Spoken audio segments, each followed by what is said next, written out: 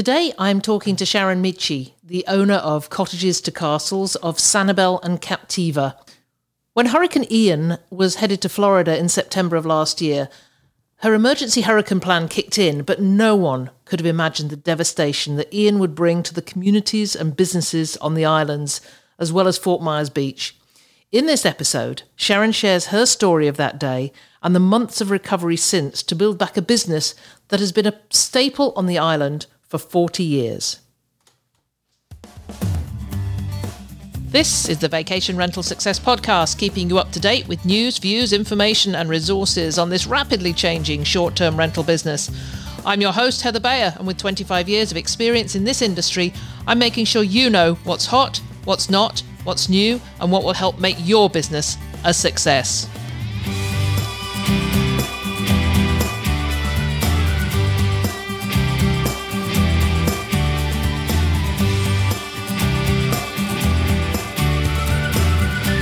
Well, hello and welcome to another episode of the Vacation Rental Success Podcast. This is your host, Heather Bayer, and as ever, I am super delighted to be back with you once again. We talked recently to Tom Goodwin of Mountain Laurel Chalets in Gatlinburg, and he was telling a story of the wildfires that decimated the Gatlinburg area in, I believe it was 2017. And the loss was just massive. The loss for businesses and communities and personal lives. It was just horrendous. And we didn't actually dwell too much on that. We were talking more about how Tom has made such a fantastic success of the family business. But in that episode, I'd mentioned that another guest that we've had on the podcast a couple of times, and that's Sharon Michi from Cottages to Castles of Captiva and Sanibel, had gone through similar experience in 2022 with Hurricane Ian. And it was on September the 30th, 2022, when thousands of lives were changed forever when that hurricane made landfall in Florida.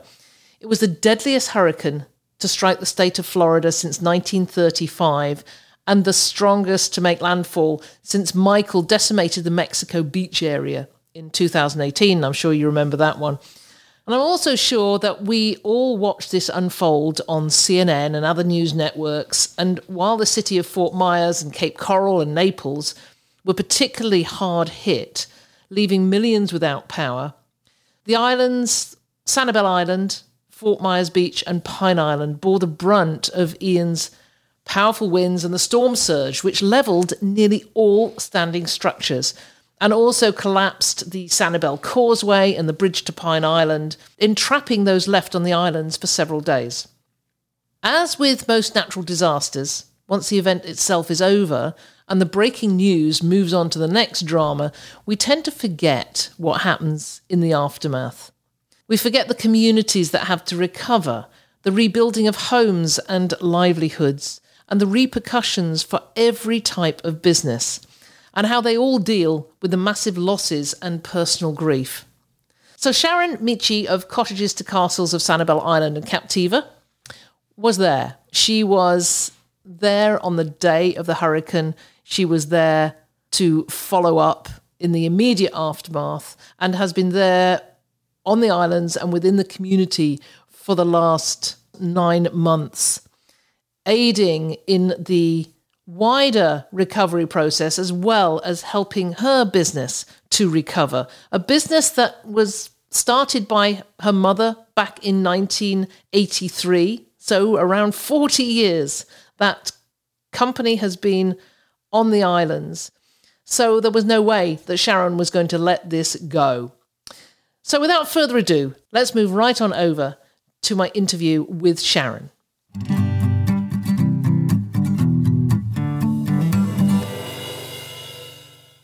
So I'm so happy to have back with me once again, for the third time, Sharon Michi from Cottages to Castles of Sanibel and Captiva. Sharon, welcome. It's always a pleasure to see you. You as well. Many thanks. Hopefully the third time's a charm. Well, I look back on the two other podcasts we did, and actually they were both about issues and disasters. One of them we talked about how you handle problems and issues within the company, and then the next time we talked about COVID, and then of course the hurricane. So as I mentioned in the introduction, it was a completely devastating experience for everybody in the area. I think everybody who's listening watched it unfold, and you are still here. You're rebuilding your company now and helping your community to rebuild as well. So I'd love to spend this time we have together talking about how this all panned out and how you approached the recovery and where you are now. So let's just recap on Cottages to Castles of Sanibel and Captiva before the hurricane. How many properties did you have, and a little bit of the history behind it? I'm a boutique agency and family owned, so I'm 40 units, never been larger than 50 ever in over 30 years of doing business on the islands.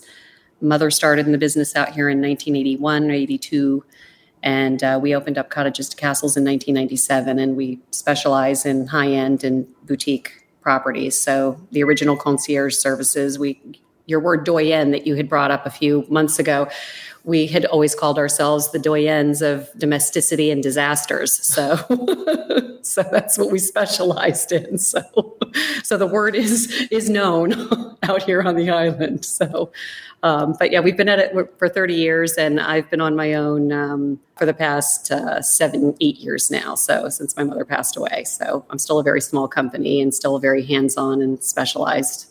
Well, in the previous episodes that we recorded, you're super successful, lots of returning guests, and it's a very popular place. The islands are very popular. I actually hadn't heard about them until we first started talking. I've done lots of research since then and can't wait to come. But when the hurricane came in, how many people did you actually have in properties? I was probably about 40% because September is our low season. Mm-hmm. So I only had maybe a dozen families total. Okay, and what did you actually expect? It's hurricane season, September, at the end of September, sort of right in the middle of it. When this first came up, what did you expect from the forecast, and how did you put your plan into action at that time? This would have been my 4th or 5th hurricane, and our most recent Category 4 was in 2004, and we were a direct hit for that. It was a smaller storm, though, and faster. So we have a hurricane playbook. We call it our rodeo book. So we work in teams. So we now embrace technology. So it's a lot easier. So we implemented our breezeway and our email, and we also still pick up the phone and we stop by and make visits. So one of us makes the phone calls and does the direct messaging saying, we're watching a system out in the Gulf, We provide flashlights in all of the properties. So, it was left on your counter. Please locate your flashlight. If you need supplies, if you need anything, please let us know. We'll bring you water, this or that, in anticipation of a tropical storm, mm-hmm. which people can actually stay. And it's just a wind and rain event, not a big deal. So we start communicating with guests that way. And then we reach out to our guests that are due to arrive to tell them we're watching a system. Stay put. Don't call us. We'll call you. And we'll keep you posted. And then we include the message that if you have travel insurance, don't fret. So we will do the heavy lifting for you, but please don't call us. We'll call you. Tune into our Facebook page for the most recent news. Instagram is our happy place, so we don't post notifications there. And Twitter. So Twitter is where we would post anything for to watch specific weather channels, weather people, that sort of thing. But Facebook is where we do the real-time updates. So that way people can not worry about their reservation. We put the emphasis on we're going to be out closing up our properties and giving our properties the highest and best chance of surviving an event, whether it's a tropical storm or hurricane, so that we can hit the ground running and get back to business. So when did you realize that this was going to be way more of a major storm than was originally thought? 4 days out, we began closing properties that we had people in or had not yet been closed. So our rule of thumb is if a property is vacant longer than 2 weeks, we pre-close it during hurricane season. So the water heaters are turned off, water is turned off, outdoor furniture is brought inside. So it's prepped. So really, there's very little that we actually have to do for that. So when it was 4 days out, and we knew we were going to at least get wind if it was going to go north of us to Tampa. So we began with the homes with the highest degree of difficulty, the 3-story homes, and the homes that aren't storm ready and resilient, that don't have impact windows and doors or have challenging landscape and furniture and fixtures outside. So we started 4 days in advance with that and messaged all of our guests and residents to make a tentative reservation over in Florida, as we call the mainland. So if they didn't want to go ahead and leave, make a reservation now because they're not going to be able to get one. And then we emphasized that, if they don't have a 10-day kit provisions, then it's probably best they go home. So by 2 days out, it was still uncertain, but the storm was tracking and wobbling a little more east every 4 hours for the updated weather forecast. And it was basically following the path of Hurricane Charlie from 2004. And that wobbled at the very last minute. And so people were frantic trying to get out. We had just a few hours notice for that. So I could see that, and I would rather err on the side of caution. So we started 4 days out, and then by 2 days out, we had a couple of holdouts for guests that weren't wanting to go because they didn't have travel insurance, or they were international travelers and they had just gotten here and still had a month on their stay. So we sent our crews over to begin closing up those properties anyway. It's like you're going to have to go. So sorry, this is going to block your view and your house is going to be a little crowded and tight, but you have to go. So by 2 days out, we knew we were at least going to get the fringe, and it was going to be unpleasant and uncomfortable. And then all hell broke loose. Yes. We did not receive a timely notification from our county regarding the mandatory evacuations. So we can get guests out as non-residents. We can say you cannot stay because you are not a resident. So we didn't get the notification until less than 24 hours before the storm hit. There was a delay. So 1,070 people stayed on the island, whereas with Hurricane Charlie, it was just about 100. So what about your guests? Because I understand that one of them was particularly reluctant to depart. Yes, one had just gotten here, international traveler, did not want to leave. He had sent our crews away twice, in fact, that had come over to close up the property because he didn't want his view blocked. So that was challenging. We had 2 other guests in little beachfront bungalows, and they didn't want to leave, but they did have a plan B. Had those guests stayed, they would have died because those properties are gone. There is nothing there, and they are concrete bunkers, but they would have washed away. The guest at the house, it got to the point where we were calling and texting, and we said we were going to have to involve law enforcement at that point to have him removed, which we can do with transient leases, with transient guests. So they left abruptly, and it was probably it was just after 5 o'clock. It was just after 5 o'clock because I remember we got the notification on our Point Central locks that he used his code and locked the door. So we sent the crews back over, and I went over to try to further secure the owner's boat on her lift, and to assist the crew with getting the armor screen up. The house has impact windows and doors, but the armor screen helps with other areas of the house. And at that point, the wind is blowing. It's raining sideways. It's not great. And we got the house secure. So I left, and I live at the opposite end of the island. And so I got to the entrance to Sanibel and to head up to my house, which is still a 20-minute drive. And the fire trucks were leaving. And so if the fire trucks are leaving, that means they are closing our only road to the island, which means I either have to go now or I don't go at all. So I had my bags packed, everything packed at my house, and my things at my office packed, ready to go, because I started this process a week before. I was ready to go. So I had the bare bones minimum in my car. I had my Starlink satellite, and I had my laptop, and just a few things, just a few basic things from the office. And that was it. So I left. So I left with nothing. I didn't have my hurricane passes, didn't have my passport, didn't have anything with me, clothing, my supplies, nothing. And where did you go? Went to a friend's home in Fort Myers that used to work out here on the island, and she has a whole house generator. So went over there. It was fairly close to the airport and set up the Starlink there. And pretty soon, internet was out, power was out. So we were able to hum along nicely, and I was able to be online and live in real time, communicating with my owners and with my guests. And I was able to use my phone because of my internet connection. So the whole county, 800,000 people, no one had internet or cell service. And I was at least able to communicate outside. I couldn't track where my team was and how they were doing, or friends and neighbors, but at least people knew I was okay, and I was able to get the word out as to what was going on.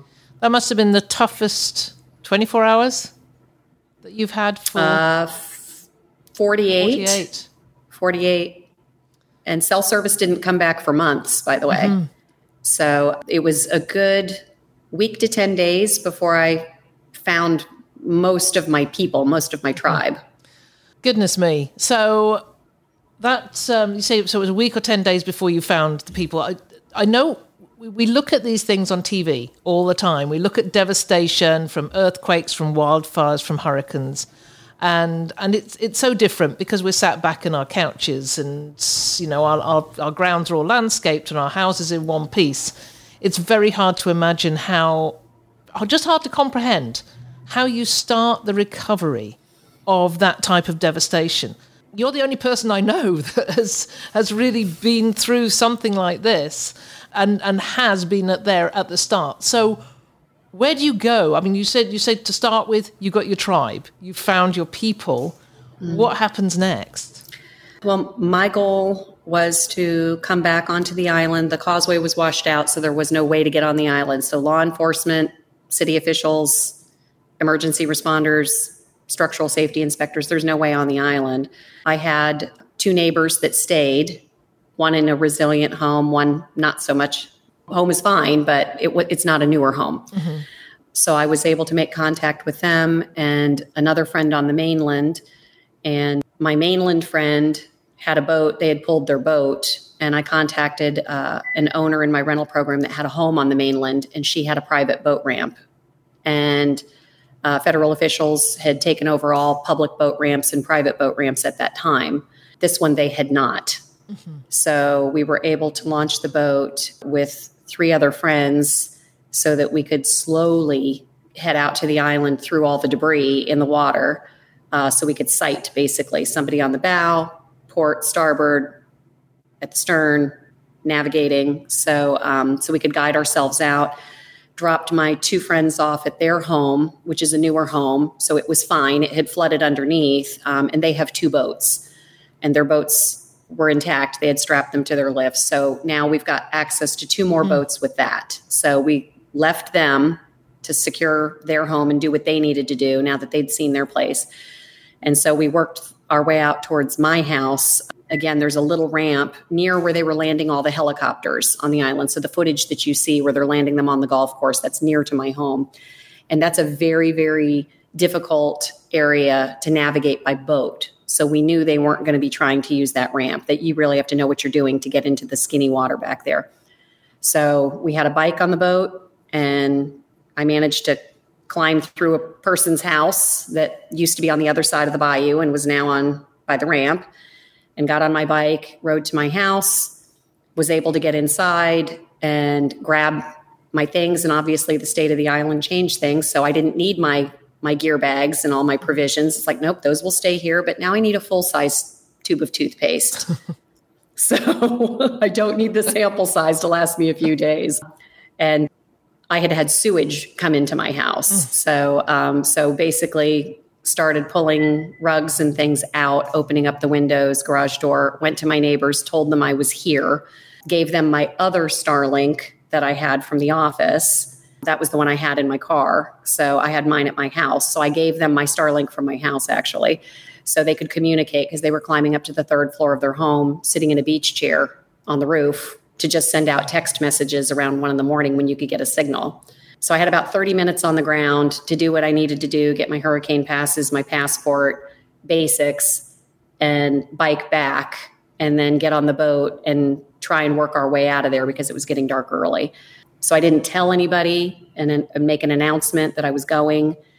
It was just, I need to get my basic things so that when they reopen, I can get back to the island. So at that point, the next thing we needed to do was secure long-term housing for me and my employee and friends, and putting the feelers out so that we could find homes for everybody, because we knew we weren't going to be coming back. They'd said it would be up to a year. So that was the next major goal, was to do that, and track everybody down that stayed. Were people okay or not? So we started our little network and then had a common meeting place where the city officials were meeting at one of the hotels in town. What about your office? We would all congregate there. What about your office? Office I didn't go to for probably about a week. I had eyes on the office. There was a family that had left a family of tortoises behind, or that they had stayed, and the tortoises washed away, and they were featured on the CBS Sunday Morning News. One of the turtles was at my office 3 miles away. And so the turtle was photographed, and it was in front of my building. So just, you could see satellite imagery looking down, but that didn't mean your building wasn't collapsed flat on the ground. So I had eyes on the building. I already knew that I had at least 8 feet of water based on city cameras that were adjacent to my property. So I knew I had 8 feet at least. So I knew the inside was going to be a total loss, but it was a concrete building with impact windows and doors and a metal roof. So I had gotten word, and pictures were sent to me. So I didn't need to rush to the office. There's nothing there for me to see at the moment. So, and then at that point, I started coordinating boat rides with my neighbor, because they were bringing people over for contractors so that they could start remediating. And so since my neighbor has a boat and it can run in that kind of water, I would come back and I would stay 3 or 4 days at a time and ride my bike. My bikes all survived, lucky me, along with my e-bike. And I had solar inverter generators, solar panels, all of that. So I had light, and I had my internet, I had my computer, I had my grill. So I was way better off than a lot of other people. So I was able to function without gasoline, without gas for generators. So I would bring gas with me for my neighbors, for their generators, and ice cold milk. And and then in exchange, they'd give me boat rides, because boat rides were averaging anywhere from $100 to $500. I can imagine. Yeah. Each way. So it was an expensive proposition for people, and people were desperate to see their properties. So yeah, that brings me to your owners. No doubt they were trying to connect with you, as you were you're their boots on the ground, right? Mm-hmm. I hijacked a golf cart that was gas powered. So there's a club near my home, and they have gas powered golf carts. And since we were at the highest part of the island, we were relatively dry. Some areas had 6 feet, some had 3 feet. Most areas had 10 to 12 feet. So I was able to get my hands on a golf cart.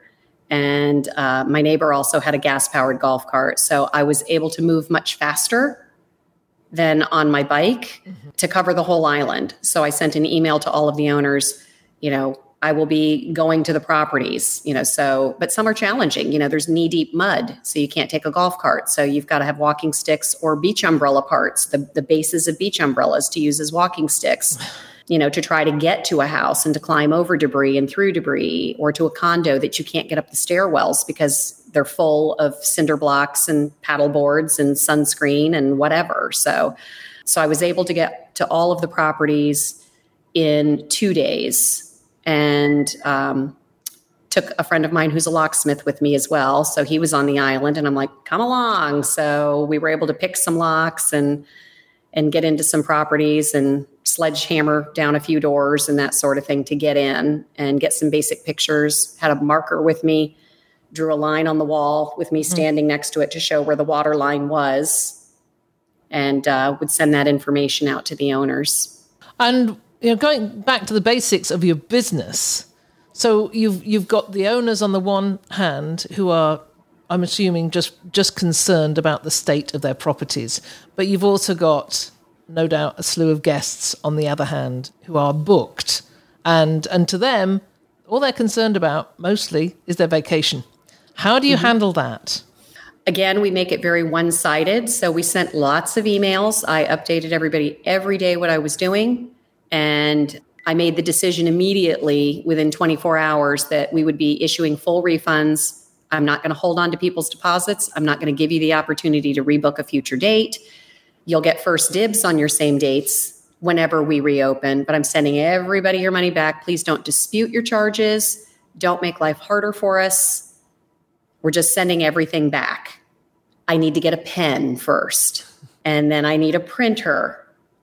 And no, you can't just Amazon a printer because Amazon isn't delivering for weeks, so to the mainland, there was no power, so everybody was really supportive. The guests were very, very supportive. We just said, just be patient. We have to get comfortable with being uncomfortable. Yeah. And it was going to be a very uncomfortable ride going forward. So I issued refunds within a week. So I came back and stayed up till 2 a.m. and then I'd get up at 5, get my provisions together, get on a boat, go back to the island, stay the day, come back, start the process all over again. Owners, we had emailed them when we knew the storm was going to hit. We had asked everybody to get all their insurance policies together and go ahead and file a claim preemptively before the storm so that you get a claim number in advance. So owners did that, and that we would be providing guidance to them on how to proceed with insurance and cancellations and how we handle that to make it advantageous to them with their taxes. Mm-hmm.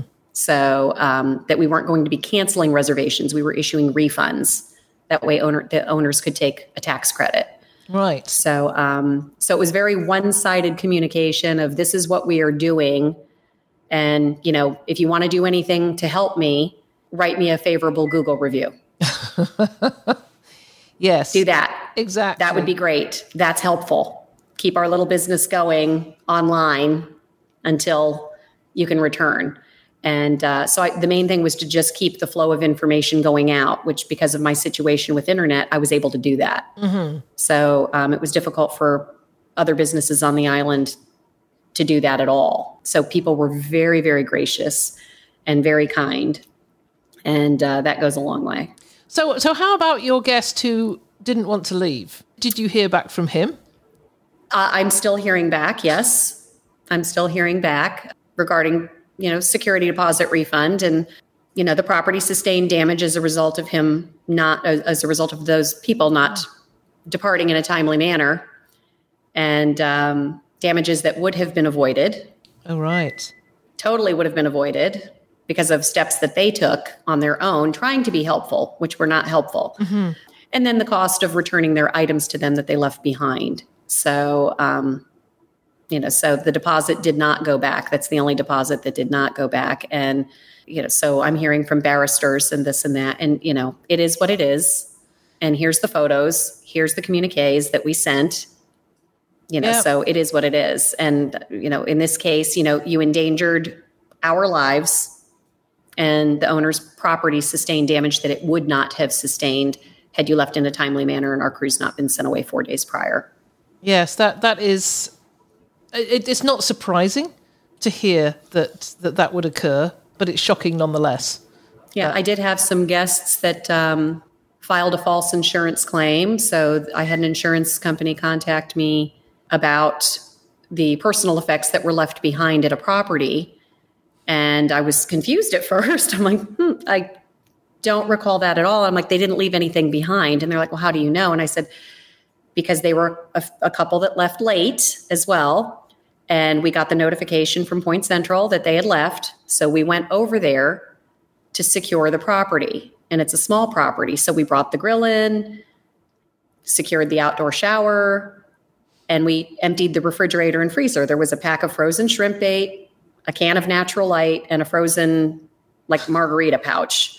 So we took that over to the community trash, and that's it. And then we did a video for the owner, which we do all the time. So when we're doing a last minute closure like that, we did a video. So they did not leave any clothing or any personal effects or anything behind. So I sent an email to them saying, received an odd phone call about items left behind. And they said, well, how do you know we didn't leave anything? And I said, because we went there. And I have the video. So they went quiet after that. Oh, I'm sure they did. So there are opportunists, even in a disaster. Of course there are. So here we are, 8.5 months in. How would you rate the recovery? I mean, you call it Repairadise, which I love. That is the title of this episode, is the journey to Repairadise. So where are you now after all these months? And were there any, highlights and lowlights? I mean, obviously there were highlights and lowlights in the last 8 months, but what comes to mind?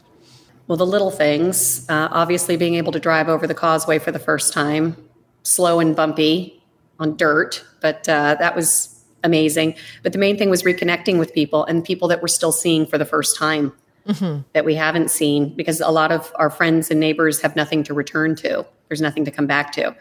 So when you do run into someone, it's amazing. So we cry happy tears. We cried happy tears when we saw a FEMA truck picking up garbage and debris on your street, so you didn't have a 20-foot wall of smelly debris. So you cried when we were able to get mail for the first time, and we had to drive out to the airport to get it. Our post office just reopened 3 weeks ago here on the island, and it's still a mess, but we can now get mail on the island. When you got electricity for the first time, and more than half the island still does not have electricity. But when you are able to flip a light switch on for the first time and see a ceiling fan turn, and discovering wild tomato plants that are growing and seeding all over the island, they're growing on the beach even, and native plants, when you discover a turtle, how did the turtles survive? That they floated and here and there and everywhere. It's just, there's so many little things, and yet there are so many things that are just still hard. Where it's such a large swath for the storm and the recovery area. Everyone needs everything. So between all of the barrier islands, 90% of Fort Myers Beach is gone. 80% of Sanibel was severely damaged. The mainland, the other outer islands, everybody needs electricity. Everybody needs plumbing. Everybody needs a roof. Everybody needs walls. And you've got the FEMA 50-50 rule, so many people can't rebuild because of the level of damage that their property sustained. So it's pretty heartbreaking every day, and the response from the insurance companies is lackluster. So it's making it very painful. So we're all absorbing stress every day, and those that stayed here clearly have PTSD. The rest of us just had absorbed stress. So there's a difference. So when you're absorbing that level of stress every day, because you can't get a permit still, you can't get an appointment for a plumber, you can't, there's so many things you can't do. And so you can't do one thing without the other. So it's just very, very slow.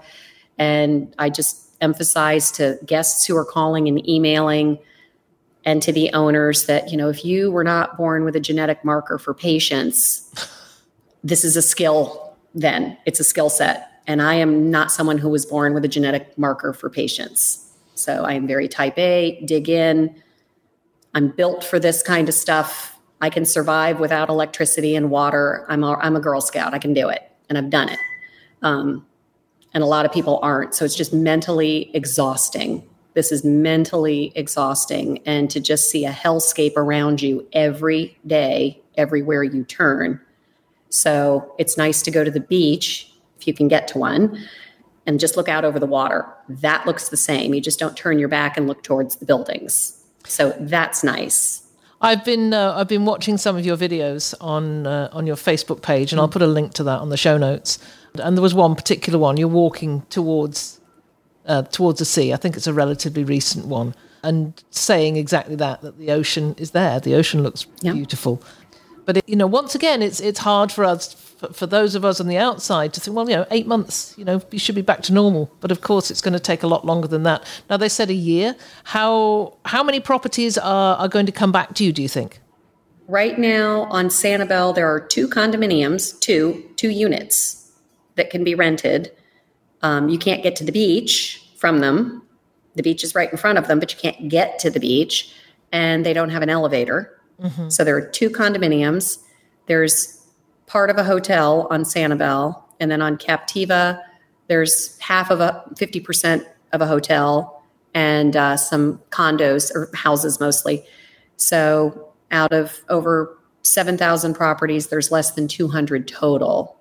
I have 4 or 5 properties that are resilient. So it was just replacing like a Tesla wall charger and a pool pump, and we're good. but I was not interested in renting to anyone other than island residents that need a place to live while they rebuild their homes. There's nothing for people to see here. Supporting island businesses are great, but there's not that much to support. You can rent some bicycles and you can go to some restaurants, but you want people here for the right reasons. I don't want them traumatized because they've got flat tires and there is no AAA service. No one's going to come rescue you. Our garage on the island is gone. So, that there's no internet, or that they're demolishing the house next door to you, or that the house you're looking into right behind you looks like a dollhouse. The back half is sheared off. You're looking into it. And then we get the traumarazzi going on, as we call it, the people driving around taking videos of the devastation and putting it online. It's upsetting. It's really distressing. So in all of my posts, I've made a point, I don't show anything that's someone's home. It's like, if you're tuning in for that, you're not going to get that on my page. So, we show progress and we show little victories, but it's just, everything is just challenging and slow. I'll have, the houses are coming up much faster. Condominiums are going to be next winter for some, but it'll be 18 months for others. And then those that are reopening by the fall or the winter, we have to make sure the guests manage their expectations that, well, just because this unit is ready for you, that doesn't mean you're going to have an elevator. There's going to be work going on above you, below you, on either side of you, across the complex from you, behind you, at the clubhouse. There's going to be noise. So if you're okay with that, great. So it's not going to be the Sanibel you remember and the vacation that you're accustomed to. So if you can just manage your expectations a little bit, it'll be fine. It'll be absolutely fine. So normally work isn't allowed to go on during the winter months. It can only go on in the off season. So right now it's, anything goes right now. So you've got a summer coming up. So it's not going to be a summer that you would have expected, obviously. When would it be, next summer, or do you think the summer after, where you will be back to something that resembles the previous Sanibel and Captiva? Next summer will be definitely more promising. Definitely more promising, provided we get through this hurricane season, which just started June 1. So provided we are unscathed this year, next summer will be a markedly different summer. But there are also a lot of properties that have been bulldozed and are gone. So those are going to be 2 to 3 years for those to be rebuilt. But it'll definitely, we'll be back to renting, and there will be some retail shops on the island. Finally, we'll have a second fire station by then. The second one was destroyed by flood. So things will get a little more normal. The library will be open. The historical village will be open. The Shell Museum will have reopened by then. So all the fun things that there are to do here will be back. But it just takes time.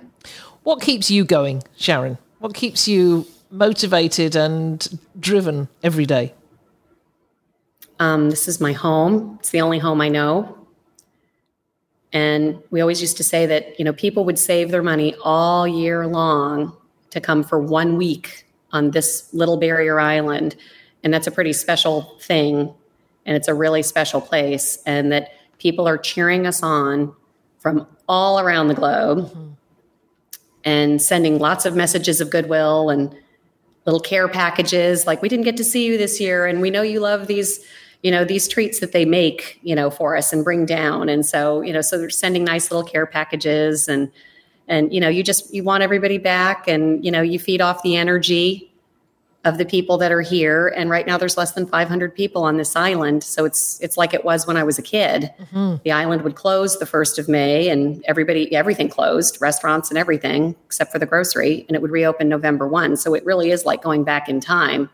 But as I said, mentally it's tough. So, we always say there's tough runs and tough runners, and I'm a tough runner, and I want to get these people back here. I want our community back. We want people's livelihoods back. It's just that, feel good, positive, happy place. This is a really, really special corner of the world. And the sooner we get it back, for everybody to enjoy, all will be right in the world again. So what would you advise to, for other property managers and owners in these areas as they are, preparing for another hurricane season? Because you never know. I think back to 2018 and Mexico Beach and Hurricane Michael, and that was the complete town just went. They're still sorting through that right now, as a matter of fact, still. Yes, yeah, 5 years on. So, it's tough for anybody who has a company in these sorts of areas. But of course, it is in wildfire areas as well. I was talking to Tom Goodwin at Mountain Laurel Chalets recently, and he was talking about the Gatlinburg wildfires in 2017, I think. And they lost 9 of their own properties, just gone.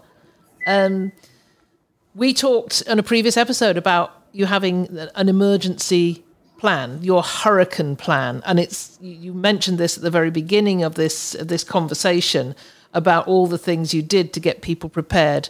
Would you do anything different once you get really up and running again? Will you make any changes to those plans that you made? We didn't account for the causeway not being accessible. So that would be plan B. Make a friend with someone who has a helicopter. So that's a good one. I've got friends with boats. The helicopter would have been faster. There's really not much different that I would have done other than, those last 2 sets of guests of not being as gracious with my time to let them get out. That's really the only different thing. I've updated during our downtime now. I met with my attorney, whom you've interviewed with, Keith Brady, who you've done a podcast with. So we took this opportunity to update our owner contracts and guest contracts and vendor contracts, and to specifically cover language regarding natural disasters and the process. I was able to guide a lot of our owners because we encourage them to put them in LLCs and insure them as such and not as second residences, because you can get loss of use income because it's being treated as a business. So the good news is most of my owners did that. Most of my owners got paid. Therefore, I get paid. Right. I get my commission. I was able to tell owners to review their insurance policies and look carefully that if they're part of a homeowners association or a condominium association, there's generally a clause in there that says if you're given a special assessment as a result of a natural disaster, that's a benefit that will be paid by the insurance company. And so I had owners call me saying, wow, I had no idea. I'm getting $1,000 or $5,000, which doesn't cover the $350,000 special assessment, the first assessment. But it helps. It's something. So, insurance in place is everything. And if they're not going to insure and they're self-insuring, that they have the means and the money to rebuild. And so I do have some owners that it does not make sense to spend $60,000 a year for flood insurance. And they self-insure. They have rebuilt. Everything's fine. So they're not feeling the pinch. I've always asked my owners or prospective owners before I accept them into a program, I always ask what their motivation is for buying a property, and there is no wrong reason. I've always loved it here. I want to retire here. I want to make money off this. My accountant says I need to throw off some cash and invest in real estate. There's no wrong answer, but I need to know what the motivation is. And then the second part of my question is always, can you afford to go minimum 1 year and up to 3 years with zero rental income and not have this disrupt your marriage, your lifestyle, 401, 529 plan, braces on your kids' teeth, any of that? Because if the answer is no, and you need the income to make this work, I'm not the agency for you. I am not the agency for you. There are plenty of other agencies out here that they don't care who they're working with. And that has served me very well this go round. I have not had one owner call me to say that they're financially distressed, that they have to sell, that they can't afford it, that they're out. Everybody it's been wonderful. It's been absolutely wonderful.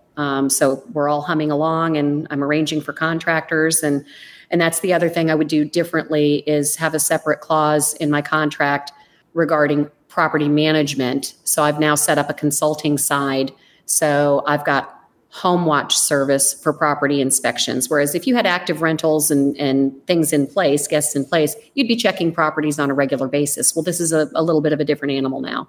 So I've got language covering that now, that we switch and we become more of a property management, home watch consulting, and project manager. So I have a separate side setup now. So my income stream, I may not have commission income steadily, but I did get commission from the loss of use for my owners.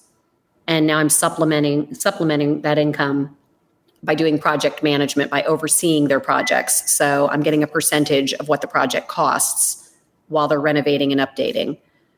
So that's really one of the only things that I would have changed, that I would have already had that in place. Yeah, I think so I could pivot more quickly. I think one of the most important things that you just said there is about the business use and the insurance, and having the owners insure as an LLC. And because I think people forget, the owners will be covered for their loss of business income, which means that you, as the property manager, get your commission.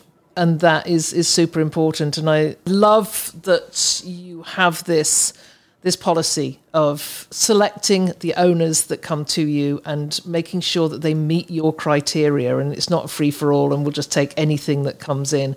A lot of companies do that, but it has served you well to operate the policies that you have done. Yeah, 40 units makes it a lot easier than 200. Yes, yeah, exactly. Makes it a lot easier right now than 200. So, yeah. So, but I get out there, I volunteer. That way, for our mental health, we're all out there, because this is definitely taxing. As I said, it's tough mentally and emotionally, that you see your neighbors homeless and your community turned upside down, and so we get out there and we volunteer at the wildlife hospital, painting the intern housing and clearing out the cages to rebuild them for flight raptors, and on the beach doing debris cleanup, and roadside and in the ditches and the swales. And then at our social services, our Friends in Service here group, distributing furniture from Lowe's and Home Depot, and sinks and doors and food and all kinds of things. So we used to donate, our rental manager association, over 10,000 pounds of food a year to the food bank. Well, that's not coming to them now. So, so we're asking people, if you want to support local businesses, well, go buy a plant at the Wildlife Conservation Foundation and gift it to somebody. Say, here's a free plant, I've just paid for it. Give it to a resident that needs plants, who has no plants anymore.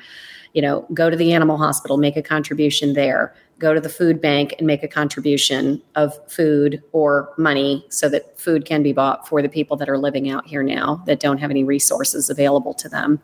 So that's been a big boost. It makes you feel better that you're helping humans and wildlife, and to just improve the state of the community overall. So that's been very nice to do. And that was one of the other things in the early days after the hurricane. Our rental manager association, we held an emergency meeting. And so all of the agencies, we all got together to just discuss, should we be splitting up properties, checking on them for each other, sending updates, because at that point in time, you could only get to the island by boat, and you had to walk or ride a bike. And because I live on the island, I had a vehicle that survived. I had a second vehicle, so it was at my house. So I had a vehicle. I had 9 bicycles. I had an electric bike, and then I had that golf cart. So we were able to move people around, but we met to just collectively review everything. And that's where we shared information. And I said, make sure your owners check about their insurance policies, and do not cancel reservations. Talk to your accounting people, talk to whomever you need to, but whatever you do, do not cancel them. If you cancel them, your owners can't collect a loss of use benefit, and then you can't get a commission. So it was a very, very uplifting meeting, and we were able to share the challenges and the state of everyone's office, and did anybody need help. And we've been meeting monthly, as we always did before, but we've been meeting monthly, and we're still sharing updates on properties and when agencies will be reopening and when they can move back in. And again, any support that anybody needs, we're all there to help. It's interesting. Brooke Fouts has been running a series on LinkedIn of the 10 mistakes that property managers have made, and he's had a lot of responses. But there's many of those lists include some common themes, and one of them is about, people saying, I wish we'd got together with other management companies earlier, because once we did, things changed. We suddenly realised that we're not competitors. We are all in this together. And I know that, from my experience, but it's certainly, when it comes to a situation like you've been through, then it must have been just, helpful on the one hand, and then reassuring on the other hand to know that all of you had each other's backs. Mm-hmm. Yep. And, we've all been comrades. We work together. We lift each other up collectively. We've met with our mayor. We've met with our county commissioners. We've reminded them, this hurricane made it very clear that this island is tourism driven. And in the absence of vacation rentals, there goes the income that the county receives, the bed tax money, the state sales tax money, the money for our beach renourishment, the number of people who rent bicycles and go on fishing charters and go through the wildlife refuge and, do all the things, seats in all the restaurants. And now there's nobody here. So we're getting a lot of support from our city and from our county officials to make sure that we're all going to get back on our feet. So they've been really good about providing information about grants and opportunities to get additional funding for anybody that needs it to keep their business on track or to get them going once they're ready to reopen. So it's been really nice having that open door, and that we are in such a small community that we're able to reach out and get that support. And if they don't have the answers, that they'll get them for us. So it's been really nice as a collective with all of the agencies to be able to share information and go to every single ribbon cutting for each business that reopens and see each other and again, hug and just congratulate and cheer each other on that another business has finally opened, no matter how small. So tough to go through something like this, but with those positives coming out, as you go through recovery, it must be that is so heartening. Sharon, this has been such a great conversation. I think, as I've said over and over again, when you're on the outside looking in at something, you cannot envisage, you cannot sort of encapsulate what you might be going through, the people who are involved in it. And I'd just like to thank you for sharing all this. I'm sure there's a lot of people listening who are in locations that could, at some point, have the same sort of disaster impact them. So I hope this has helped them out. And I would like you to come back perhaps in a year's time and talk about, all your guests coming back and the shells back on the beach and the shell store and museums open, and we can have a really happy conversation. Yes. And I'd like to also thank all of our partners that we work with, like Point Central and Breezeway and Travel Guard, CSA, Global Generali, and Realtek and Rental Network Software, just all of our partners, Ascent Processing, that they were so gracious to reach out and help us and suspend our accounts and suspend fees for all the agencies, all of the partners, whether no matter, Escapia, anybody. It was amazing. Streamline. So how helpful that is, knowing that there's no income stream whatsoever for the foreseeable future, that it was just a no questions asked, so that our partners, the people that we choose to do business with, reciprocated and are supporting us while we're going through this. And Breezeway in particular was very helpful in allowing me to create some different checklists that aren't property associated, like for the hurricane closures and things like that and the reopening. So, our inspection process has changed with that.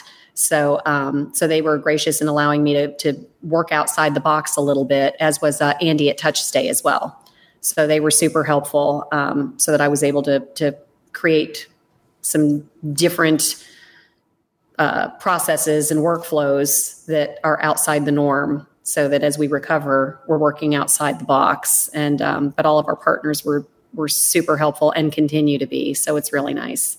I will make a point of listing all those partners that you've mentioned on the show. And they go on and on for every rental agency because we all talked at our rental association about what partners were helpful, and we were surprised at a few that decided to put money before people. Mm-hmm.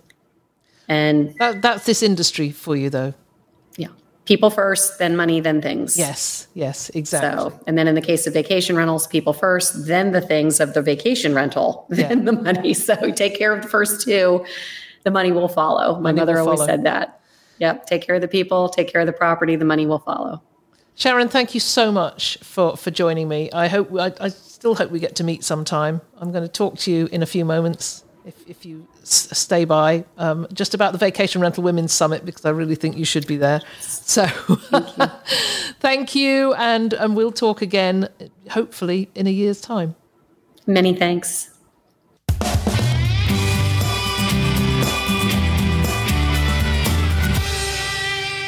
Well, that was so interesting. Thank you so much, Sharon, for joining me and sharing all that. I cannot imagine going through such devastation and coming out the other side and remaining positive and still being gung-ho and going for it 8 months after, even when it's clear that there's so much more work to be done.